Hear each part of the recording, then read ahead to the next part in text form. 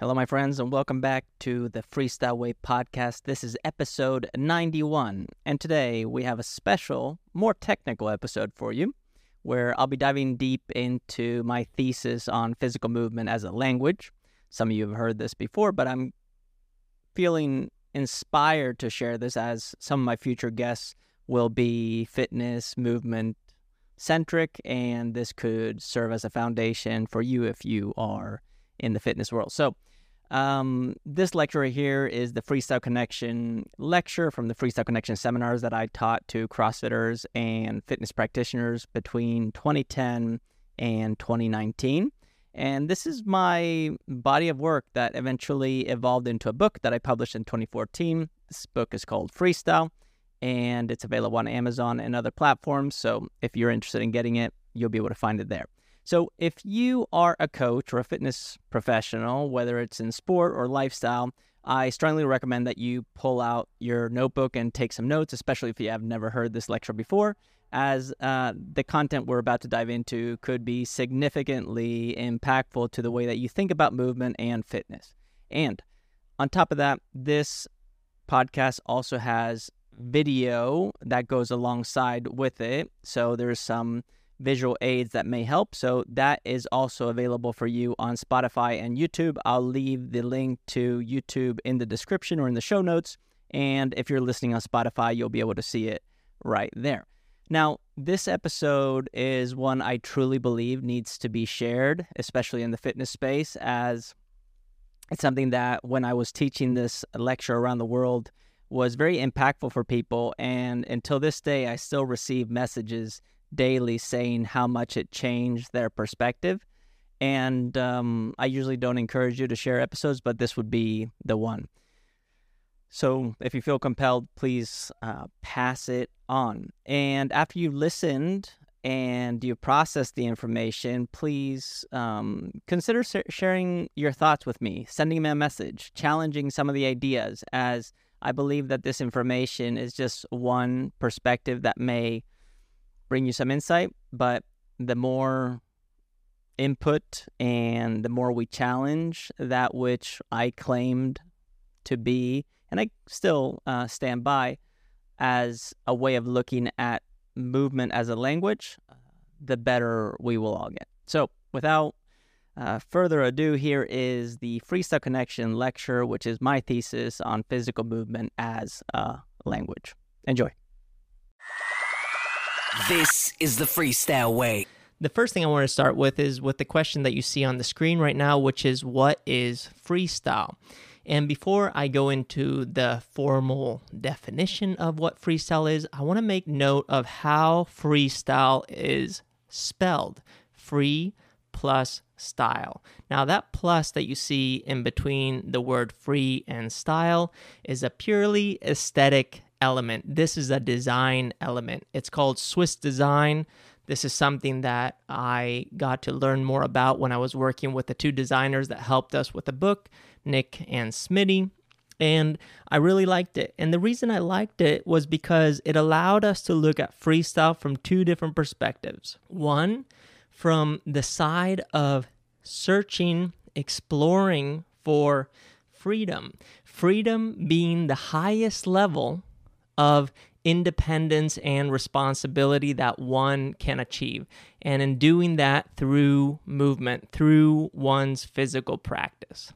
On the other end of that plus sign, we see the word style. Style being the way, your way of doing things, the individualized approach to a physical practice. And those two elements, the freedom of practice and doing it your way, is the essence that freestyle really embodies. Now, in the book, of course, we had to formalize what freestyle was, and that's why we defined it as an approach to fitness in which one practices multiple disciplines with the intention to develop a foundation of skill, which we're going to talk about, aimed to help you, whoever's practicing, meet a specific need. This is really important. The idea that one's practice is designed, developed, intended to meet a need. So one of the things that we want to do with freestyle is, one, we want to identify what is skill, what are different disciplines that we may be interested or willing to explore, and how can we utilize what's within those practices to help us get a need met, a specific need met. And this is going to be your anchor for going down the rabbit hole of exploration. And that's what freestyle really is from a fitness perspective. Now, freestyle is much more than this definition. Freestyle is also a language, which I'm going to talk about. Freestyle is a philosophy, a way of doing things. And freestyle is also, and most important to me, a lifestyle. So these elements, lifestyle, philosophy, language, are the three pillars that encompass everything that is the lens of freestyle and the act of exploring fitness, as I defined earlier, with the intention of getting a need met. In order to understand freestyle at a deeper level, we need to go into the following, which is the expression of one's physical practice, which happens through motion, through movement, as you can see here. And at the highest level, what I present is a framework that I call position, movement, purpose. And it's in this framework where we can start to identify, observe movement, we can start to distill the elements of the movement that we need to distill for our own purposes, and then progress them. Now, the starting ground for all of this happens through the lens of position. Position being the answer to these two questions. Where are you and what do you look like? Now, I want you to imagine your body in space floating and it not interacting with its environment, just floating in space. And when you ask yourself this first question, where are you? I want you to be able to see yourself in space.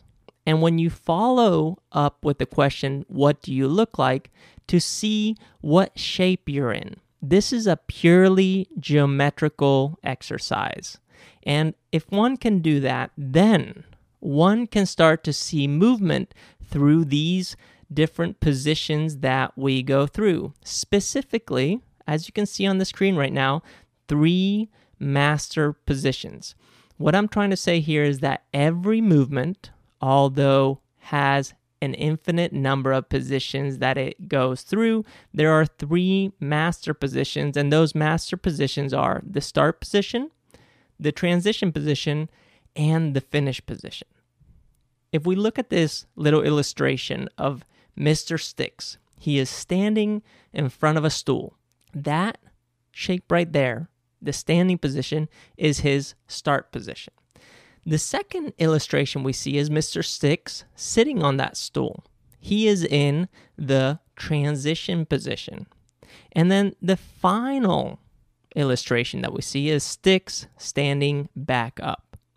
Now, the beauty of this is that this is taking a movement as simple as sitting onto a stool and then standing back up, and simplifying it by seeing the different positions that it goes through, specifically the master positions, such as the start, the transition, and the finish. Now, the key position out of these 3, start, transition, and finish, is the transition position. It's the transition position because it allows us to see 4 different aspects. 4 different aspects of movement. 1, the place where we find and we solve problems. The second aspect is where we start to differentiate one movement from another. We can see the differences between 2 elements. The third aspect is seeing relationships between movements, similarities. And the fourth aspect here is for developing progressions. And you'll see how all of these aspects tie into one another as we go through this. So let's move on. From the transition position, the first thing we can identify is the problems. And one of the questions that I get all the time is, Carl, I can do 100 pull-ups, 100 dips, but I can't get my muscle up. I can't get through the transition. How do I do this? This is a classic question that I get. And where is the problem? Well, the problem, if one can do 100 pull-ups and 100 dips, is clearly not in one's numbers strength in the start, not in one's numbers strength in the finish, but rather in the mechanics that exists in the transition, going from one's pull-up to one's dip when performing a muscle-up.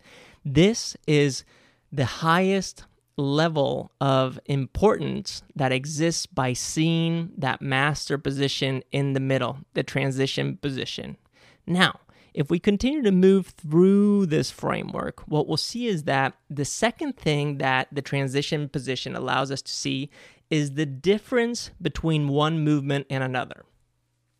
Now remember, when I was talking about position a second ago, I told you to imagine a body and its shape in space, just floating.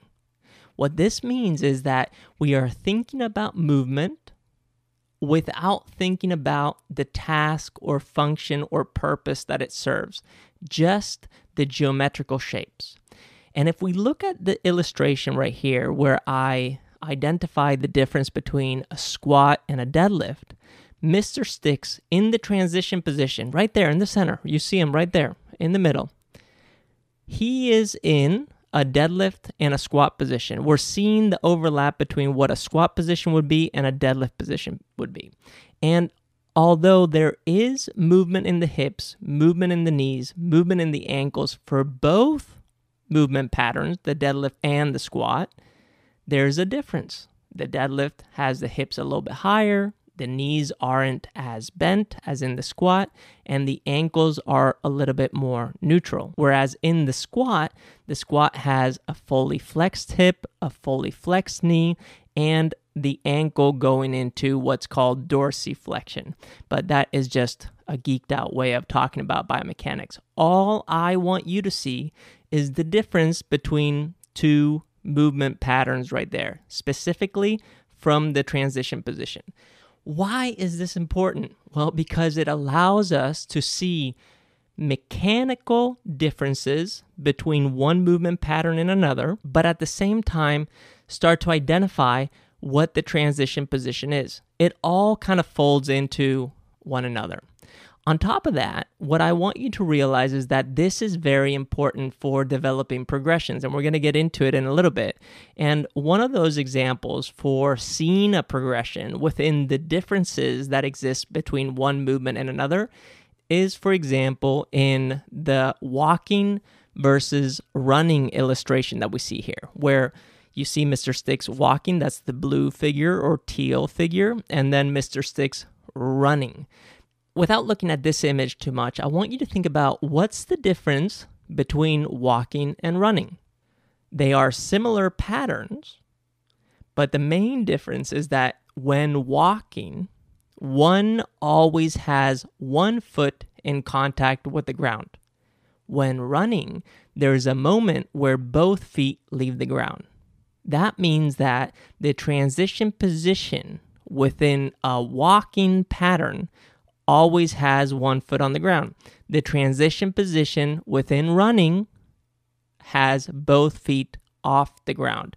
There are subtle yet very important mechanical differences that allow us to see not only the similarities, but the differences. And why are similarities and differences important? Well, as you can see right here, in this illustration, we see Mr. Sticks performing a squat, performing a pistol, and then doing some weightlifting. If we look at the red shape, the geometrical shape that we see in the squat, in the pistol, and in weightlifting, in this illustration, which is showcasing for some movements like weightlifting, the start position, and for other movements like the squat and the pistol, the transition position, we now have mechanical similarities. And mechanical similarities allow us to develop progressions or accessory work. What do I mean? Well, if we take a squat and we think about a squat as lowering our center of mass as low as we can towards the ground and using both our legs in doing this, we can progress that squat with 2 legs into a single leg squat, a pistol, where the mechanics are very similar, but requires one to progress into it from something a little bit more basic, something a little bit more accessible. On top of that, what we see is that squatting with 2 legs definitely relates to weightlifting. But how does a pistol, for example, relate to weightlifting if you never pick up a barbell with 1 leg? Well, maybe it can be part of one's accessory work. If you've ever performed a pistol, you know that the squatting mechanics are there, but it requires a higher level of balance. Balance is important in weightlifting. It requires a higher level of strength. Strength is important in weightlifting, and it requires a higher level of mobility and flexibility, which is also relevant and important in weightlifting. These similarities at a mechanical level allow us to create nice progressions. So that's why having an understanding of where the transition position is and what it looks like is important. Now, progressions. Notice I've said the word progression already a couple of times, and when it comes to the transition positions can help us anchor our system or way for progressing a movement. In this example, we have Mr. Sticks performing a push-up, a 1-arm push-up, and then a ring row. Let's look at the push-up versus the ring row. The push-up, as you can see in this illustration, at a geometrical level, it's showcasing what the shoulder is doing as it's coming down, how it's traveling forward, the elbow is going into flexion, and the wrist is in extension. Now, that shoulder and elbow position, if you look at it in relationship to what's happening in the ring row, it's exactly the same. The difference is that the push-up is a pushing exercise and the ring row is a pulling exercise, but the geometry of it is exactly the same. Notice how the ring row is a mirror image of the push-up. Here's a quick little aside. A lot of times I get people asking me the question, Carl, I can do 100 pull-ups, 100 dips, but I can't perform the transition for a muscle-up. What's going on? And when we look at their pushing mechanics versus their pulling mechanics, the geometry is different. That means that they're using different strategies, and thus they can't go from a pulling movement into a pushing movement or from a pushing movement into a pulling movement. That's where things start to break down. It's like you have built a house of cards. So why the transition position? Because the mechanics allows us to create strong progressions. Now, the figure that you have right in the middle here with Mr. Six performing a 1-arm push-up is also important. This is important the same way the pistol is important in relationship to a 2-legged squat. It's a more advanced expression of a mechanical pattern that is going to challenge balance, strength, mobility, and thus coordination and many other attributes of fitness. So having the eye trained to see transition positions is going to allow us to develop stronger progressions. It's going to allow us to see how these progressions manifest and are designed according to the transition position itself. It's going to allow us to create accessory work around a specific practice. This is where we saw the difference between deadlifting and squatting. Just because one is trying to get better at squatting, it doesn't mean they should only squat. They should accessorize maybe with some deadlifting or kettlebell swings or anything that has to do with hip hinging. And then it ultimately allows us to solve problems, seeing and solving problems. Now, if we take that framework and we just put it on the back burner for a little bit and we go back up to the high level framework of position, movement, and purpose, now we can dig into the aspect that exists between changing shape from one position to another. And that is what we call movement. Now, in movement, what we are always asking ourselves is, what is movement? Well, it's exactly what I just said. It's the change in position. And what do we know? Well, we know that the change in position that happens in space, that is the motion that we observe. That's what we experience. And when one looks at movement, specifically from the perspective of freestyle, it's important that we simplify things and we think about movement as going from one master position to the next. And realizing that between one master position and the next, there's an infinite number of changes that we go through. And if there is an infinite number of changes, that means that there is an infinite number of possibilities, an infinite number of ways. And that's why it's important to see movement as a language. And what is it that language does? Well, language gives us a code.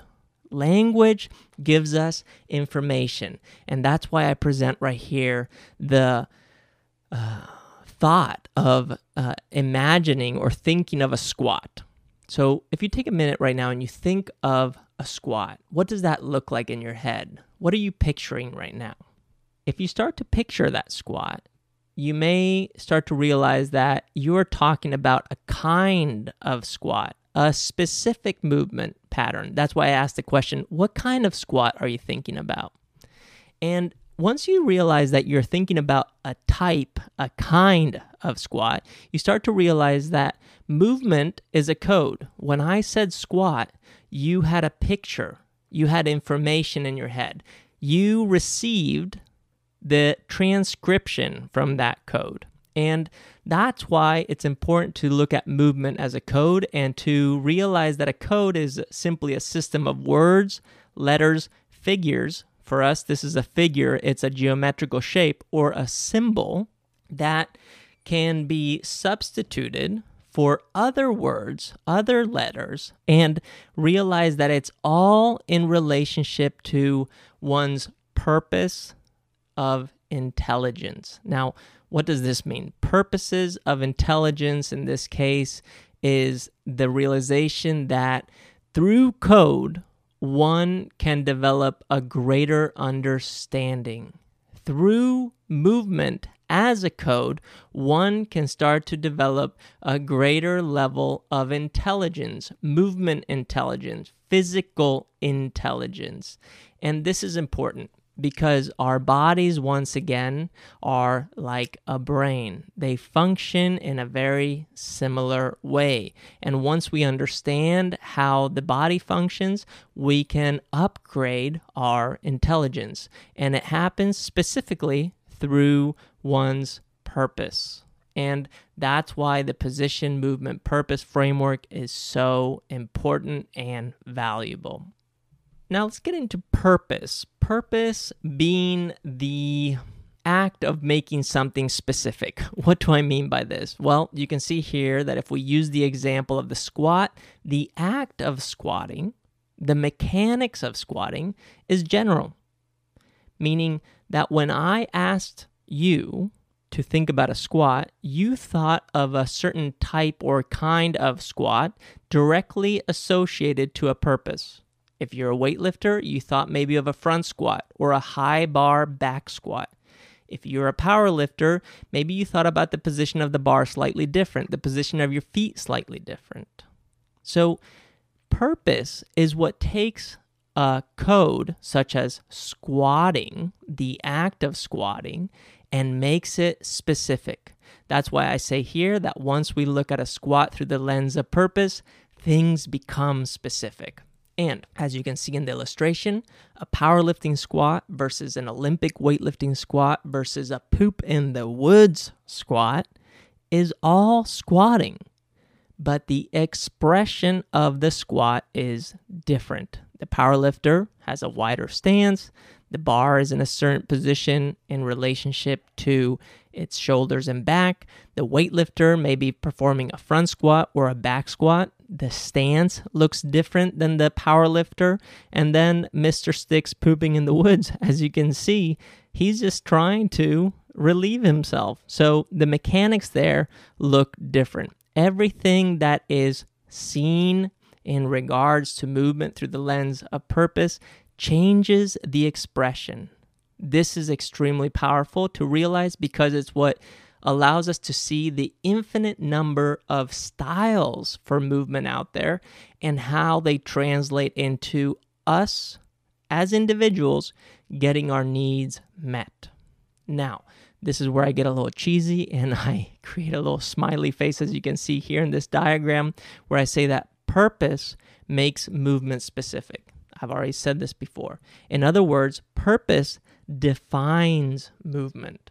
So, in other words, if you can learn to see movement for its purpose, you will succeed not only in seeing further down the line of your development of movement, of your physical practice, but also in adding value to your sport, to your community, the people that you practice with, and to yourself. This is fundamental, and this is why the position, movement, purpose framework is so powerful, and why movement is in the middle, because movement with purpose defines a specific practice, and that specific practice also implies that there is a way, a specific way, or what one would consider a right way. And when one starts to imagine themselves as righteous in their ways, there is a fine line that one walks with their ego. And this is something that I will talk about in future videos, but it's extremely important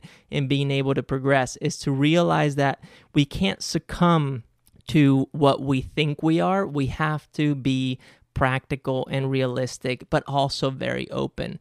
And that's why this question around, is there a right way for moving, is important, because there is a right way. There is a perfect way. And the perfect way is always the way that is required for you to get a need met, or for it to, and when I say it, I'm referring to movement, for movement to serve a function. My friends, I want to interrupt this podcast just for 30 seconds to say that if you made it this far and up until this point, you haven't taken the time to either subscribe to the podcast or follow it on whatever platform you're listening on, to please do so. And if you have been enjoying this episode and previous episodes leading up to this one, to please go and rate and review. It helps a ton, and it only allows me to do a better job at producing these episodes for you and potentially getting more guests that can, provide some amazing insight. So with that being said, thank you so much, and back to the episode. Thus enter functional movement. We've all heard about this, and if you are in the CrossFit space or in the fitness space, you've talked about this, but for some reason we get a little confused when we have to define it. If I ask myself, what is functional movement, and I Google it, for example, I will get a few definitions. One coming from Wikipedia that states that functional movements are movements based on real-world situational biomechanics. I don't even know what that means, but it makes sense if I start to really dive into it. And that usually involve multiplanar, multi-joint movements which place demand on the body's core musculature and innervation. That is very technical, very complicated, very off-putting if you ask me. On the other hand, you have CrossFit's definition of functional movement, which I believe is a little bit more accessible, which states that functional movement is the ability to move large loads, long distances, quickly. Now, those are two definitions that you can find out there. One, the Wikipedia one, is very geeked out, very complicated. I don't think it's something that most people could read and understand. I think people would read the CrossFit definition and feel that they're able to relate a little bit more. But anyone else who has a different movement practice than CrossFit, they would beg to differ here, and they would have a completely different opinion. And that's why freestyle doesn't define functional movements, but rather simply looks for the characteristics that exist within functional movement, which for me are that they are safe, meaning I can do them in a way that doesn't harm me. They are useful, meaning they serve a purpose, and ultimately long-lasting. They will last a lifetime. And these characteristics, what they do when they are present in our physical practice is they produce a standard, a movement standard. And what is a movement standard? Well, for a lot of people, a movement standard, unfortunately, is a prescription. It's trying to RX a workout. In CrossFit, this is very prevalent. For example, if they prescribe a workout of the day, such as Fran, which is 21-15-9 thruster and pull-ups at 95 pounds for the men, 65 for the women, one is constantly trying to chase that prescription so they can belong to a club. But that prescription is just a universal prescription. And what we're looking for, as I've already addressed before, is our own way, our own prescription, our individualized prescription. And that's where the movement standard really needs to be found. So what is a movement standard? Well, a movement standard is technically a recommendation by an authority. And thus that implies that there is an authority. And who do you think is the authority? Well, if you think about this, most likely you will start to think about experts, you'll start thinking about coaches, but in reality, the main authority is you. You are the one that holds the responsibility. And this is the beauty of being aware of how our bodies function, because we're the ones that are operating them. We're the ones driving the vehicle. So this is something that I find very empowering and very enlightening when I'm thinking about my movement practice and how I'm communicating with other people who have extensive experience or no experience at all. And this really brings us to a place where we become more observational. We start to look at movement as we're practicing it and we're seeing other people do it as a witness. This is the most fundamental level of awareness. And in observation, what we look at when we're specifically looking at movement is we're looking at two aspects. We're looking at a global aspect and at a local aspect. The global aspect is what refers to the shapes that the whole body can adopt. And the local aspect refers to the shapes that the major joints adopt. So remember, if we go back to thinking about position, and position simply being a geometrical shape in space, at a local level, we're looking at joints. At a global level, we're looking at shapes. Now, when we think about global and local, what we're really referring to is looking at the body through a micro lens and a macro lens. We're looking at those two aspects. And when we're talking about the global side of things, what we're really putting focus on here is on what is known as the midline, which is the imaginary line that crosses your body from head to toes. It represents your spine and the extension of it. And of course, there are many reasons for addressing movement from this perspective, but first and foremost, in my opinion, what we're trying to look for is movement control. Now, what does the midline have to do with movement control? Well, because the midline is an extension, an expression of our spine contains our central nervous system, the command center, from the brain all the way down to our spine. And from there, we send a signal out into every single muscle in our body according to how we want to move. And when one has control of their midline or their spine, one has greater movement control, or as they say in the industry, motor control. And even though our spine is a very complex system composed of 24 vertebrae and different curves, it is very useful to think of this as a single unit or as the midline because it simplifies the expression of movement, the understanding of movement. It conceptualizes things. And if you want to get an idea of what I'm looking at here, I'm looking at the midline as the extension of the spine. If you look at the illustration here with sticks on the right-hand side of the screen, you will see that the spine has a dotted line that goes straight through it and is shared on the left side of that illustration, going from the top of the head of Mr. Sticks all the way down to its feet. And now, when we're thinking about the midline, here it's important to have in mind two key properties. One, the orientation in space, and two, the shape of the midline. The orientation in space of the midline is important because as we change orientation in space, the way that gravity affects and puts force on our spine changes.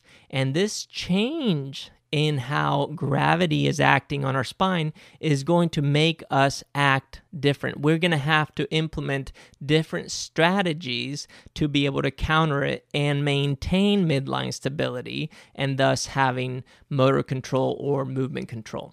And to make this super simple, the way that we think about our orientation in space is through 4 different positions. A standing position or an upright position, because right now, for example, I'm sitting here talking to you, but my spine is vertical and my head is above my hips. I am upright, standing. The other way to think about our orientation in space is inverted. It's the opposite of that. That would be me doing a handstand or performing a backflip. The moment I'm completely inverted, my hips are over my head, I'm upside down. Then we have the supine or supinated position, which is facing up. This is when you're lying on your back at the end of a yoga class, savasana. And then we have a pronated or prone position, which is facing down position, which is less common in just resting. But think about yourself doing a push-up. When you're doing a plank or a push-up, you are in a prone position. Each one of these orientations in space affects the spine different, affects the midline. It causes us to use a different strategy to maintain the midline stability. And the reason we want to be aware of this is because when we have a strategy to maintain midline stability, we are maximizing our foundation and our ability to have movement control. Now, let's go into the shapes. The shapes that your midline creates as you move from one position to the next is very simple. And the way that I like to think about this is as a coordinate system composed by 3 planes, which if you've studied biomechanics, you are very familiar with these planes. They are the sagittal plane, that's the plane that divides us left to right. The frontal plane, that's the plane that divides our front and back. And then you have the transverse plane, which is the plane that divides our upper body and our lower body. And check this out. As we think about shapes in space from a sagittal plane, we're thinking about 2 different positions. A position that expresses flexion, that's bending forward, or a position that expresses extension, that's bending backwards. And you can see this in the illustration with Mr. Sticks. He is bending forward. You can see the dotted line going into flexion, and then you can see him bending backwards. That is the dotted line going into extension. And then on the left-hand side of that illustration, you can see how the sagittal plane divides the body in left and right side. And if we continue going through the different planes, we see the frontal plane.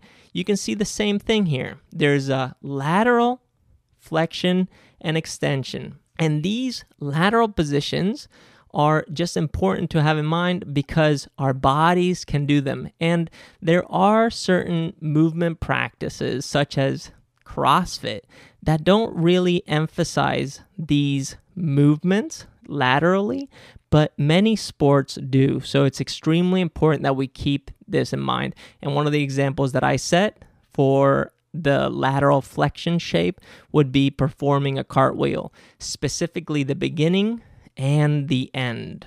And now going into the final shape, which we see in the transverse plane, which would be the rotation. We see a rotation of the upper body going in one direction and the lower body going in the opposite direction. This is a twist.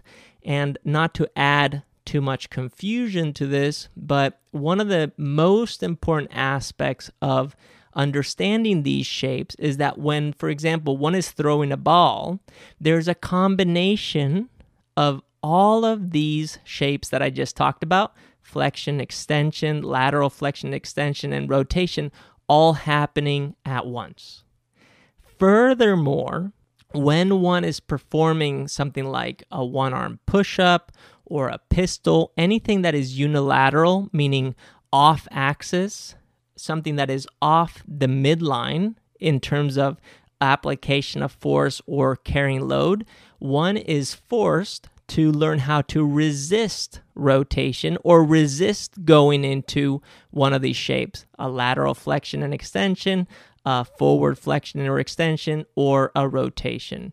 Now, if that was too much information, just let that kind of go over your head for now, but it's important when thinking about movement. And in terms of global shapes, if there's one thing to remember, just remember the different planes of motion, sagittal, frontal, transverse, and the different positions you can adopt from a global perspective, meaning your whole body within those shapes, which are flexion and extension for the sagittal plane, it's lateral flexion and extension for the frontal plane, and it's rotation to your right and left in the transverse plane. At this level, at a global level, it's important for me to talk to you about the concept of skill. I have to ask everyone at my seminars what they think skill is. And most people get confused. They don't really know what to answer. And even when they Google it, they are confused as to what they're reading. So that's why I define skill as our ability to move, more specifically, as our ability to apply strength. Now, strength is something I'm going to define once we get into the local lens of looking at movement.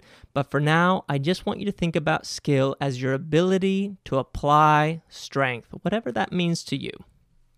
And here, it's important for us to differentiate skill and technique. And the reason is because skill can often get confused with technique. An example of this confusion happens when in our strength and conditioning practice, we program in a skill day. And what people usually think about when they're talking about a skill day or a skill program is in learning a new movement.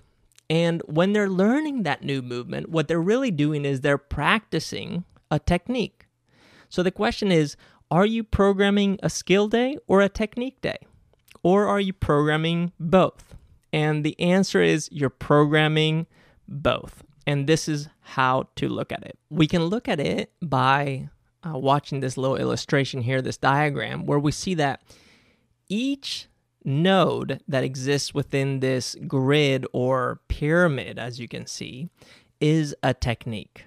The area between the lines that connect those nodes, that's your skill. And the reason we're doing this is with the intention of learning or developing skill transfer. Now, why is this interesting? Well, if you have a physical movement practice, such as CrossFit, for example, which is intended to develop general preparedness, you have a practice that is constantly varied, meaning you're always doing different things. So if we look at the technique node at the very bottom, here we see this technique right over here at the bottom left, and we see the node that's right next to it on the right-hand side, and then we see the other ones that go all the way down the base of this pyramid. We can think about this base as general movement patterns, What am I talking about here? Well, let's consider the act of snatching. Okay, picking up a weight from the ground and bringing it up overhead in one smooth motion. Your first node right here may be a specific technique, such as a barbell snatch. The way that you would snatch a barbell in pure weightlifting, as seen in the Olympics, with those standards. The next node could potentially be a barbell snatch that you would see more in CrossFit, where you're cycling one rep after another. The technique is very similar, but different. The specificity of barbell cycling in CrossFit is different than the movement patterns seen in pure Olympic weightlifting.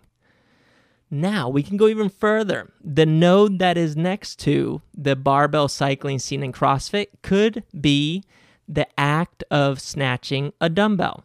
The next one could be snatching a kettlebell. The next one could be snatching a sandbag. The next one could be snatching a baby. I mean, you can snatch anything off of the ground. It doesn't matter. It's the same movement pattern. That similarity of the movement pattern is what we call skill. The technique is the specific and unique expression of it. Now, when one has a strong foundation of movement, as you can see at the base of this pyramid, one can start to build upon this one. And that way you build a very high and stable pyramid, where we can imagine the top of this pyramid being your highest level of expression, and everything else around it being the potential of your movement practice. And that's where you can see on the right-hand side, I talk about realized potential. That's the stuff that you've already learned, that you've come pretty close to mastering. Then you have the unrealized potential. That's where you're going. That's where you're trying to transfer into, transcend into.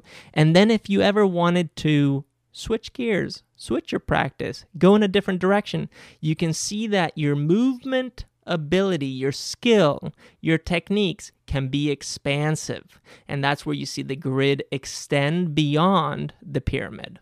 Here's another way of looking at it, where you can see that from one technique to another, that's the transferability. Those are the lines. And what you're building amongst the pillars of your technique is the skill. Skill is the ability to move through space. And you probably know some people who are really good at this. And if you talk to them and you know anything about their physical performance history, those who are really good at sport or pick up skills really quickly, they have an extensive number of techniques developed that are in their back pocket. For example, if you get someone coming into the gym for the first time and asking you what a muscle up is, you show them and they just knock it out, those people usually have an extensive physical practice background. They may have done gymnastics. Maybe from gymnastics, they went into track and field. They became decathletes. They went into weightlifting. They loved to run, enjoyed dancing on the weekends. Maybe they were break dancers. They got into martial arts. They did jujitsu. They have an extensive background. And those with the extensive background also have great abilities to transfer from one technique to another. They can use what they learn in one technique and apply it to the next. And that is the foundation of skill, ability to move. And this happens all at a global level. And it happens because they are looking and experiencing the following: this act of shifting, connecting, and flowing. This is a very high level expression of how we are moving through space. And an example of this I'm going to share in a second is in walking. But the reason I bring this up is because movement, as seen at a biomechanical level, is really complicated. But when we can shift into a more simple and conceptual way of looking at it, now we can start to apply the laws of physics in a way that serves us without having to have this extensive background in biomechanics or physics for that matter. And one of the ways of doing this is by simply looking at the body from a global perspective, from head to toes as one shape, realizing that that body has a mass, also means that it has a center of mass, and that once that body is taken from space and placed on the planet Earth, then that center of mass has weight, and that weight is always in relationship to the surface and base support that it's on. And when we change or shift our center of mass in relationship to our base support, we express motion. And here's an example of this where I showcase Mr. Sticks walking. So if we look at this illustration of Mr. Sticks, we see that the first movement that he does is he shifts his center of mass in relationship to his base support. He's basically tilting, leaning forward. And with that tilt, he begins to fall. As he begins to fall, then he shifts gears into a change of connection. What is a change of connection? That's simply changing the points of contact with the ground, with the surface that Mr. Sticks is moving on. And that's where you see the step happening. And then when one has taken a step, or in this case, Mr. Sticks took the step, then he repeats that motion over and over again in a fluid fashion, and that's what turns into walking.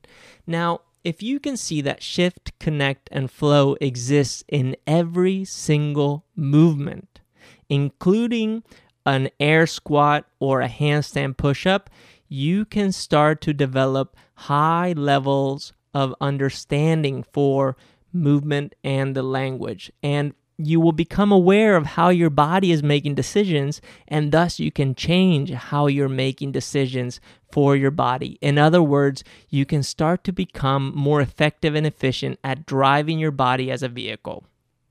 Now, let's shift gears, no pun intended here, into the different lens that is the local lens, the way of looking at the body from a joint perspective.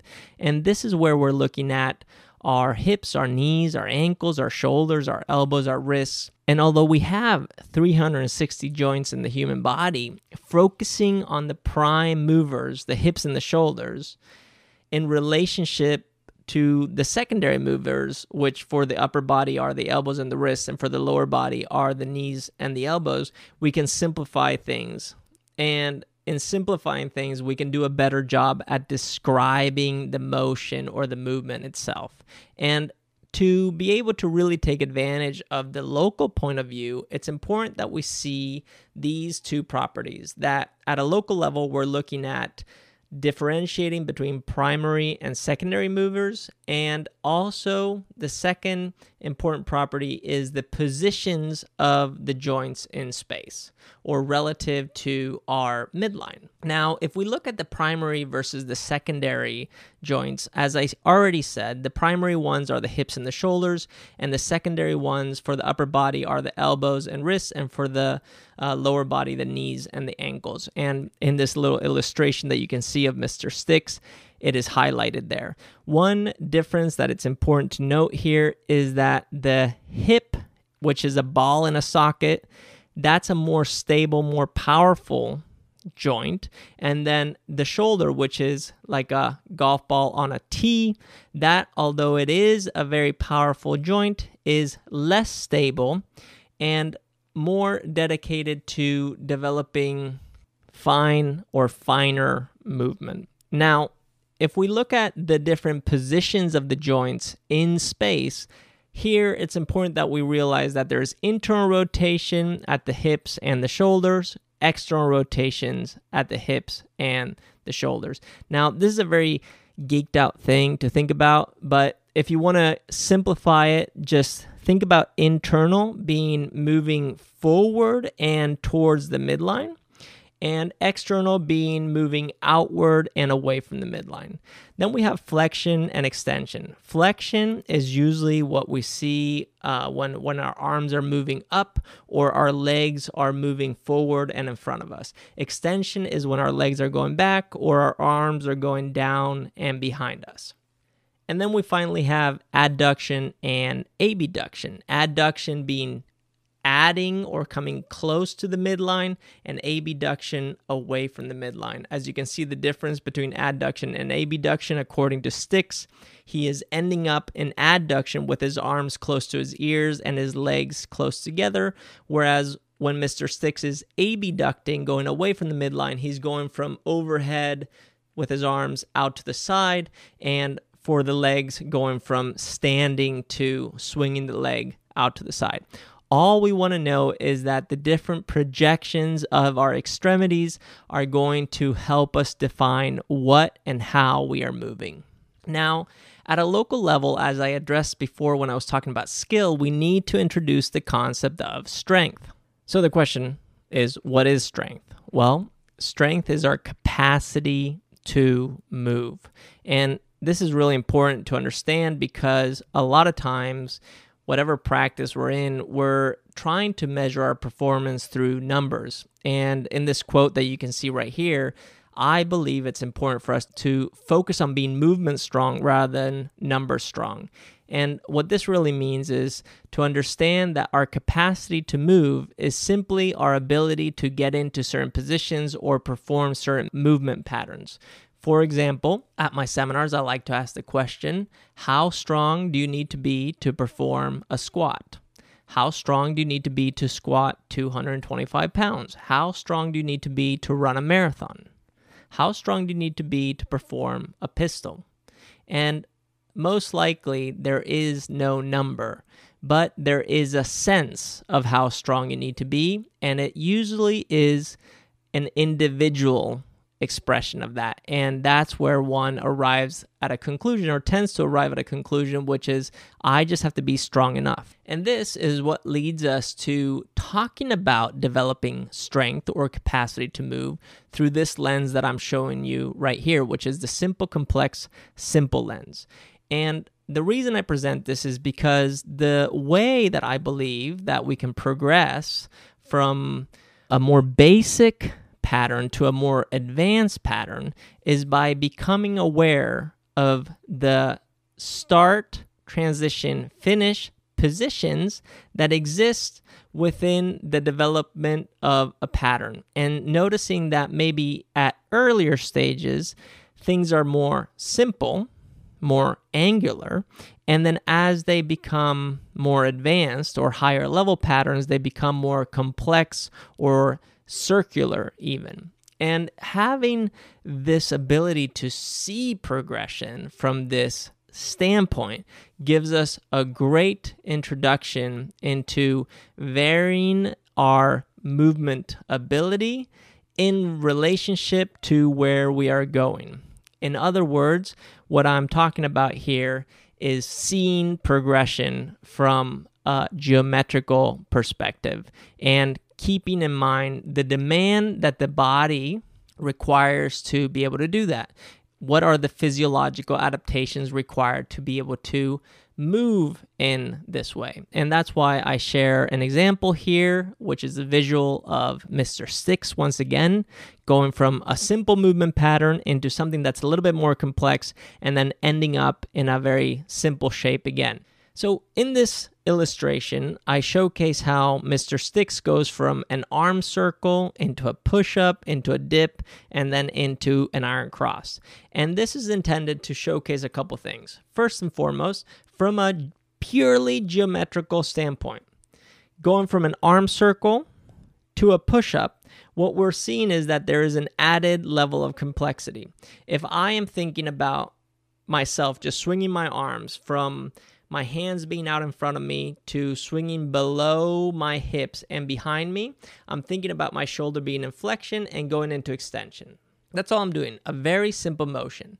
If to that swing, I added an elbow bend, as my arms drop, I bend my elbows, you will notice that your elbows, as they start to reach behind you, as your shoulder starts to go into extension, and your hands are in front of you still, you are in a push-up shape. I am still swinging my shoulder, but that elbow bend is sending me into a push-up position. That explains how one starts at a very simple level with something as basic as an arm swing and makes it more complex by adding more moving joints. Now, what we're also seeing here is that this arm swing that Mr. Six is doing progressed into the push-up is also in relationship to the demand that is put on the movement pattern itself. This is in terms of the function. This is important to note because when we're developing progressions, we need to learn how to see the similarities. And remember, the similarities come from the transition position. Now, if we take this a little bit further and we see the push-up progress into a dip, we are now exaggerating that shoulder going into extension, but the mechanics are still similar. It's just the angular application of force through that movement pattern is a little bit different. If we took that dip and now instead of having Mr. Six on a set of bars, we put him on a set of rings, all of a sudden that dip would be the same, but there is a higher requirement, a higher demand on maintaining stability, or in other words, movement control, motor control. And then from there, what could we do? We could think about moving away from the midline with our hands. We could go wider with our hands in that dip. We could do a wide grip dip on the rings. And if you think about going as wide as you can, you will start to see that your elbows, when you're at the bottom of that wide grip dip, are at the same height as your shoulders. It's as if you could create a projection from your shoulder through your elbow all the way out to the sides into a partial iron cross, the shape that we're seeing at the very end, which has the highest level of demand, but still expresses a very simple geometrical shape. Now, this is hard to understand and complicated to explain, but when one can see the change of geometry without having to focus on the function, one can see progress. If one can also understand that when we layer in the function of a geometrical shape or a movement, one can now start develop specific movement patterns that are going to help us get our needs met or achieve the things that we want to achieve. And then on top of that, realize that there's a demand put on the body due to the functional expression or the task completion that, when noted, allows us to program our training in a way that stresses our physiology in just the right way to get us as close as we can to our goal and there as safely and fast as possible. So that is the simple, complex lens that I think is important to address. And if it's too much right now, no worries. This is something to come back to think about, to ponder on. Now comes the exciting part. When we have the local perspective and we add the global perspective to what's happening locally, we will achieve a style, a way of moving. Local movement plus global movement equals style. And why is this cool? Well, because if you look at this little diagram here, you can see that if we take a movement at a local level, such as a vertical pull, which we could call a pull-up, okay? A pulling move, and we see what the body is doing from a global perspective, from head to toe. And we, in this case, note it as a neutral shape, meaning no change during the pull. We achieve a style of pulling, vertical pulling, which we could call a strict pull-up. Now, if we have that same vertical pull, but we add a change in global shape, where we're going from extension to flexion, we will achieve what's called a kipping pull-up. Now we can go even further. What if we added to the vertical pull a kick, where now our hips and our knees are participating, and at a global level we still have a kip? What would we achieve? We would achieve a CrossFit level 1 type pull-up. What if we took the vertical pull and we made it a little bit more circular? We turned it more into an oval shape. All of a sudden, we would have a butterfly pull-up. And what are we seeing here? Well, we're seeing that each style is a technique, and that each one of those techniques, technique 1, 2, 3, and 4, are also a progression that develops skill. They're the foundation of skill. We can enter the skill progression through any of these techniques, but it's fundamental, as we saw earlier, that we have a strong base of skill. And being able to see all styles, all techniques as skill, that is the essence of freestyle. And with freestyle, being able to create progression, entering a state of constant adaptation. And that's where it brings us to this high-level picture of what freestyle really is, which is, as you can see here at the bottom, it is all those styles, all those techniques, A, B, C, and D, that develop a foundation of skill. Each one of those skills is a movement standard. That's the individualized prescription, which is directly related to a purpose and intention, which is expressed through movement. Ideally, a movement that is serving a purpose or a task, meaning a function, and that can be studied through the position standpoint, the master positions, where we see the start, the transition, the finish. And then when studying it further from a local perspective, where we're developing strength, capacity to move, we have the ability to combine local movements with the global movements, as we see here, and giving us new expressions, new styles, new evolutions, new progressions, and thus having the opportunity to develop an infinite game, an infinite practice, an infinite way. And this is the essence of what freestyle is all about, which, going back to where we started, it's a path to get you closer to freedom, autonomy, extreme responsibility, and doing it in a way that meets your needs, your style, your preferences, and allows you to feel fulfilled while doing that. And that is the ultimate goal, I believe, in having a physical practice, or any practice for that matter, and what makes freestyle more than a methodology. What it does is it makes us a lifestyle, and a lifestyle that can be shared, that can be evolved, and that can be constantly expressed at every single level, not just in sport, but also in life. So that, my friends, that is the answer to what freestyle is. That's part one of my book. That's the language, and this is the framework. So I hope that you got something out of this. If you have questions, message me. If you enjoyed the video, leave me a comment, and I'll be following up very soon with more information and answering more specific questions around some of the topics that I touched today. So for now, thank you for being here. I appreciate you very much, and I look forward to the next one. Peace. This is the freestyle way.